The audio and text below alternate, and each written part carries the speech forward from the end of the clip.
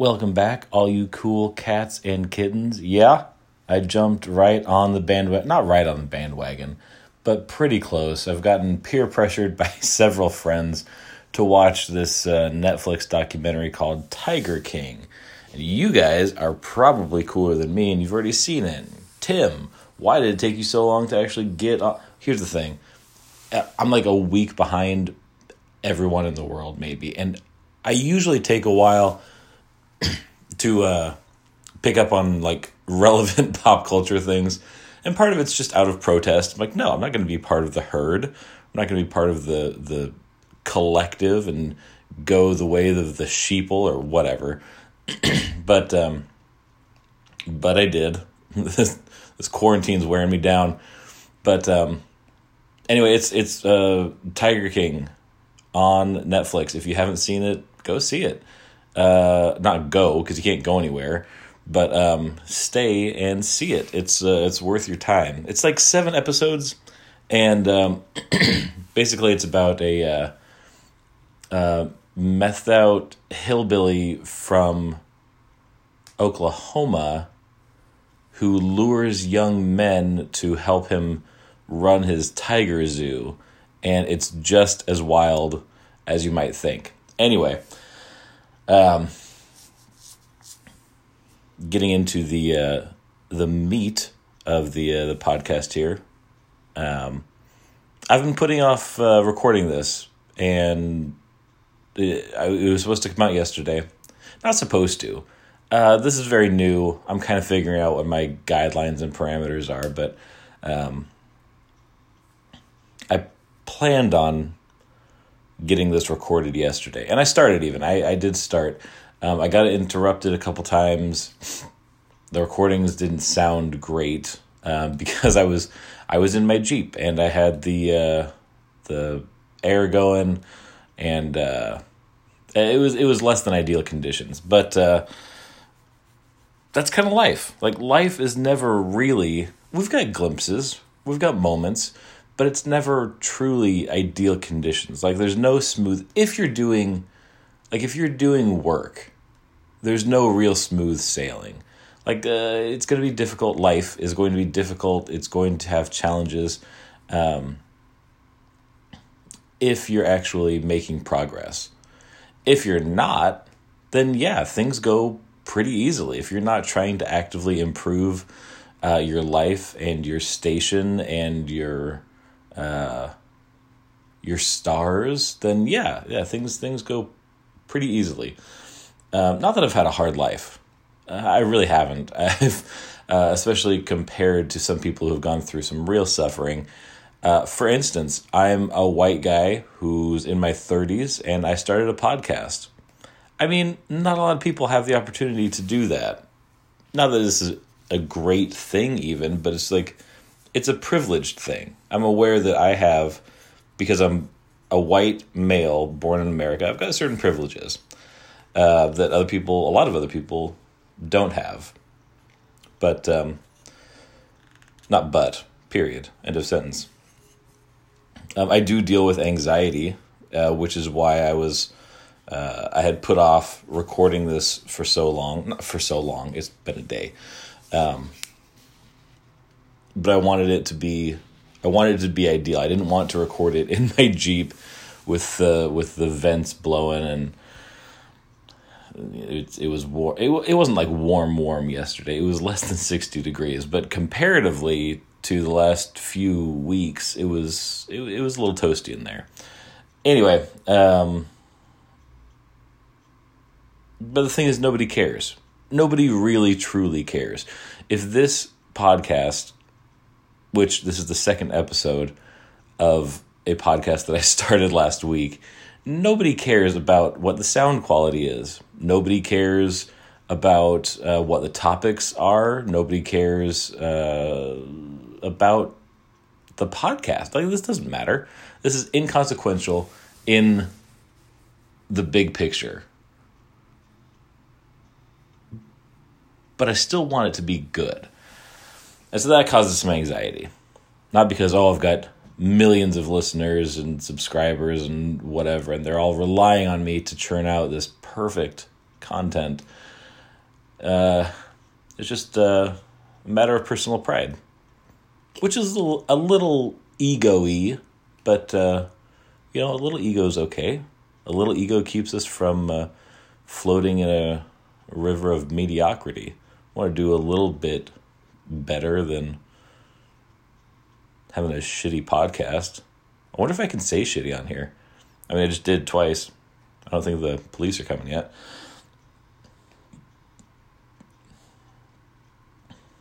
Anyway. But yeah, comparatively, like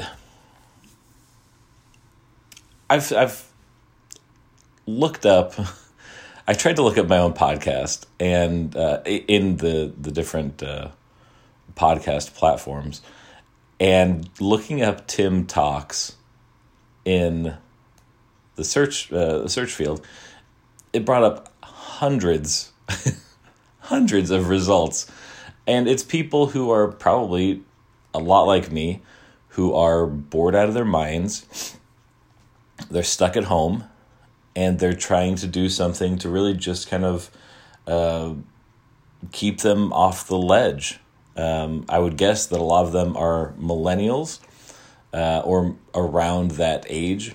So we're familiar with technology, but we're not like super fluent in it, especially compared to this next generation coming up who just, I don't know, are they born with iPhones? Do they know? Like, are they part of they're part of the Matrix. That's what it is. Everybody born after the millennial generation is just, they're part of the Matrix. They're already plugged in, and there's nothing we can do about it. Agent Smith is coming. Anyway, but then there's also more analog stuff that we can do as far as like hobbies and staying off that ledge, if you will. One of those things is I just started I didn't start the ink challenge. I joined it. It was started, I believe, it was started by a powerlifter that I follow, and she posted this ink challenge and said, hey, basically I'm starting this thing today, which was the 6th of April, so 2 days ago. She started this ink challenge and said, hey, once a day, you get a prompt. Here is the list of prompts, and then you make an ink drawing, and you post it. It's not a competition. Like, nobody's going to win this thing.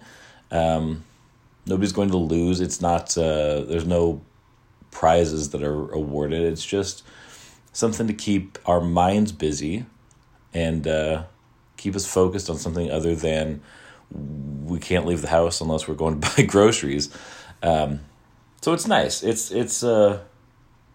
very nice. And the thing is, like, I'm not good at it.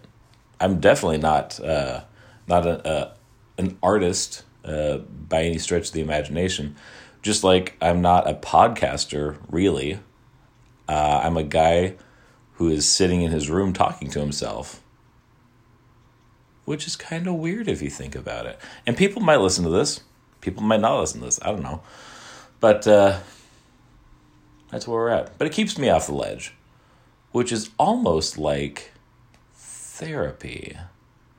But it's not, because, again, it's just a guy in his room. I'm not even wearing pants. I mean, I'm wearing shorts. But let's be real.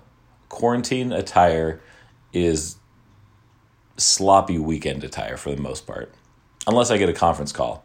And then I know, I'm like, oh, well, I got to step it up a little bit. But the good news about that is you don't have to even use the video. You can just use the audio, and nobody's going to know. We all know, by the way. If you are part of a group video chat and you don't have the video turned on, we know you're probably naked, at least from the waist up. Like, you're probably not wearing a shirt. Not that it matters. Whatever. We're all going through this together. I don't think there's a lot of judgment out there about attire. Unless you go to Walmart. Walmart's still a real shit show. And, like, it's worse. It's worse now. But, anyway. Back to the art thing.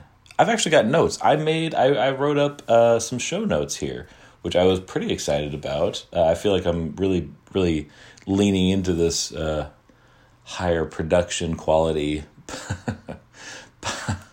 I can't even say that with a straight face, but a little more polished format here. But I was talking about this art thing, this Quarantink challenge that was put on by on Instagram. Her Instagram handle is @Trashton, TRASHTON, like Ashton, but with a "ter" in front of it. And she's a super badass powerlifter chick who is, I believe, a sponsored athlete, sponsored by Hate Brand Goods. Hate Brand Goods is owned by Matt Vincent, who is a real cool guy. But he was a world champion in the Highland Games, which, if you follow me on Instagram @thekiltedsullivan, which is just what it sounds like. It's the Sullivan, that's me, in a kilt. Because sometimes when I'm at the Highland Games, I wear a kilt. Also on Fridays, casual Fridays in the office. But, yeah. So anyway, Ashton put on this ink challenge. And to my, 2 listeners, go ahead and give me a follow at The Kilted Sullivan. And I should have used The Kilted Sullivan as the podcast name for brand continuity, right? Brand continuity is a thing, I think. And probably should have gone with that, because Tim Talks, nobody knows what that is. Unless you're listening right now, which would make sense that you know what this is because you're listening to it. And you probably follow me on Facebook. Or you're my mom. You might just be my mom. Hi, Mom. So anyway, the Highland Games, if you don't know what the Highland Games are, they are the Scottish Highland Games. They originated in Scotland. Well, there's some debate about that. I believe that they originated in Scotland because that makes sense, that a bunch of drunk Scots were working together on a farm or in a quarry or wherever. And basically, they had a metaphorical, maybe a literal, pissing contest, and said, basically, I could throw this rock further than you can. And they said, the other guy said, no, you can't. And then the third guy said, well, we should make some ground rules.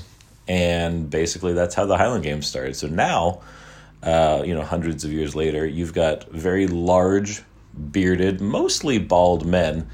There's women out there too. Typically the women have less beard and more hair on their head than the guys do. But basically you get a bunch of grown-ups in a field in plaid skirts, and we throw rocks and logs and weighted implements and sheafs, which is like a little burlap sack that you throw over what is essentially like a football goalpost that you can raise and lower. But it's a really good time, especially if you are. Here's the thing. It's fun as an athlete. I've attended one Highland Games as an athlete. It was the Tacoma Highland Games. This was last year? Yeah, 2019, which was the 50th anniversary of the Tacoma Highland Games.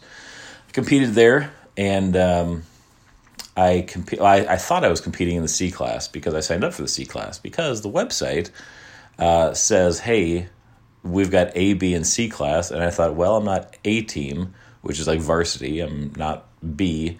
This is my first time, and I haven't really practiced, so I'm going to go out on the C class, the C team, basically. So I signed up. I get to the event, and I look around, and I hear these guys talking about the C class, and they are huge, just giant human beings that are going to be competing against me. And I thought, oh, great, here's a competition that I wasn't trained for. Not trained for. I didn't train myself. I didn't really do any sort of practicing. And now I'm going to just get my, as Mike Beach says, get my dick kicked off by giants. I didn't, because it turns out there's actually a novice class, which is basically like, hey, if this is your first or second time, join the novice class, and basically they teach you how to do the throws, which was really nice, because the judge / coach for the novice class was actually, he had competed at the world level in the Highland Games. Like, he'd gone to Scotland and done the big show. So he had some really valuable insight. And I placed third. Not mad about that. No, granted, there were only 6 people in our novice class, and it was 3 women and 3 men, and I came in third. Not mad about it. I did get beat by a girl, which, I mean, God bless. The feminists are doing their thing. There's a lot of strong-ass women. That's just a fact, especially if you go to one of these events where it's literally about being strong. Because the throw technique, like, the throwing technique will get you distance, sure. But a lot of this stuff, you can just kind of muscle it. And there are some very strong women out there, and I was thoroughly impressed. I got my dick kicked off by several women. I mean, this was it was my first time out there, but boy, they know what they're doing. Shout out to Hannah. She is it's her birthday today, and she was one of the Class A ladies who was kicking dicks and taking names. She did incredible with the sheaf, and just awesome Highland Games competitor. I'm looking at my notes here because I'm a professional.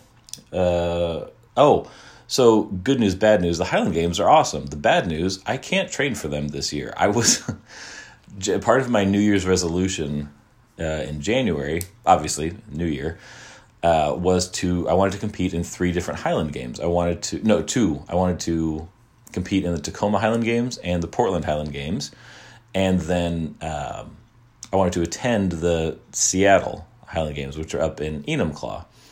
But now, with COVID-19, basically everything is canceled.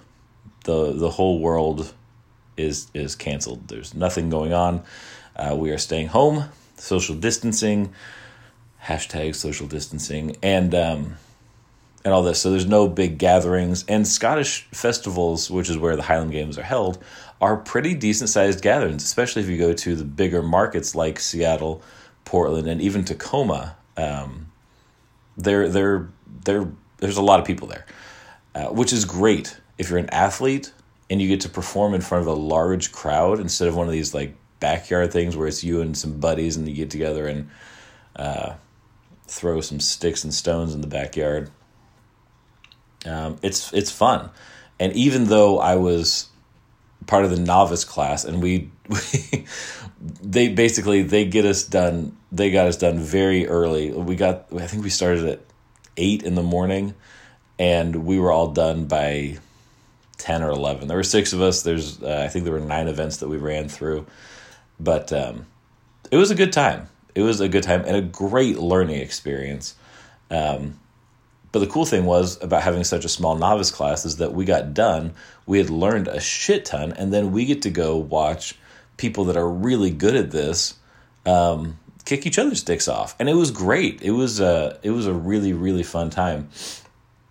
I got to talk with some of the Class A competitors, Class A, A, B, and C, but some of the people that have been doing this for a few years, and I got some really good pointers on like sheaf toss in particular. And the truth about caber, the caber toss, which I think is one of the most iconic Highland Games events, the caber is essentially a log. It's, 7 or 8 feet up to, well, they can be huge. People have flipped giant logs, but basically it's a log And you stand at one end, your buddy helps you get this thing upright. You squat down and pick up this log, and then you run a small distance with it, squat down, and pop it up and try to flip it end over end so that it lands facing directly away from you. And so when I say throwing sticks and stones, what I really mean is throwing small boulders and telephone poles, because that's really what this is. But the truth about caber is that nobody really... there's a few people that will actually practice for it, like they've created their own cabers.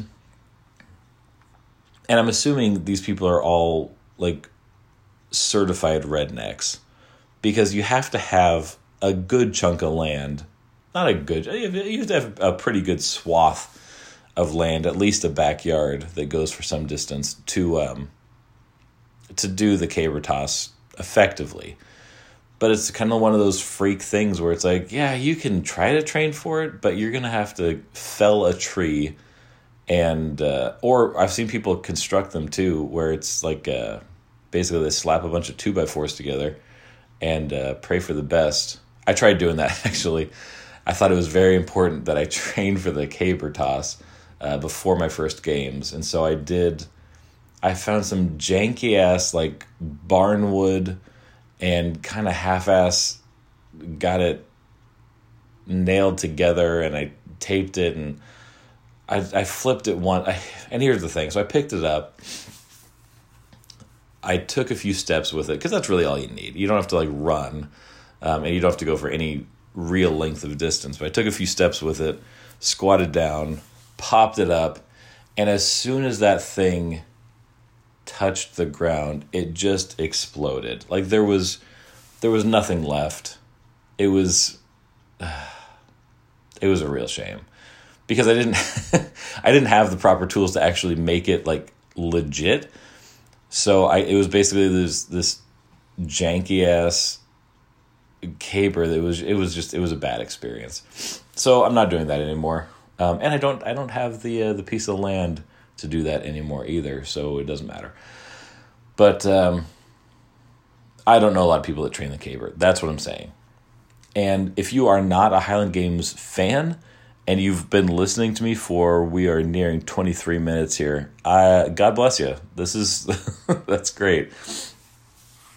But anyway, all of that to say, even if I could train for the Highland Games, which I can't because I'm in a walking boot because I stress fractured my foot. I've got a stress fracture in my foot.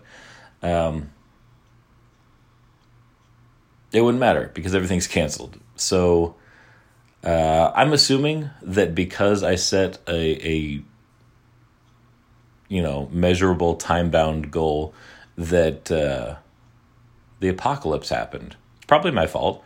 So if you guys can figure out how to Jonah me off the planet, I guess that might solve things. I'll be waiting for the angry horde with the torches and pitchforks.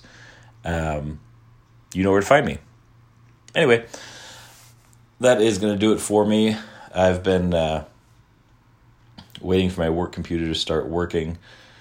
It's still not. So I'm going to get in touch with the help desk and see if I can get this thing figured out. Anyway, thanks for listening. Until next week, have a good one.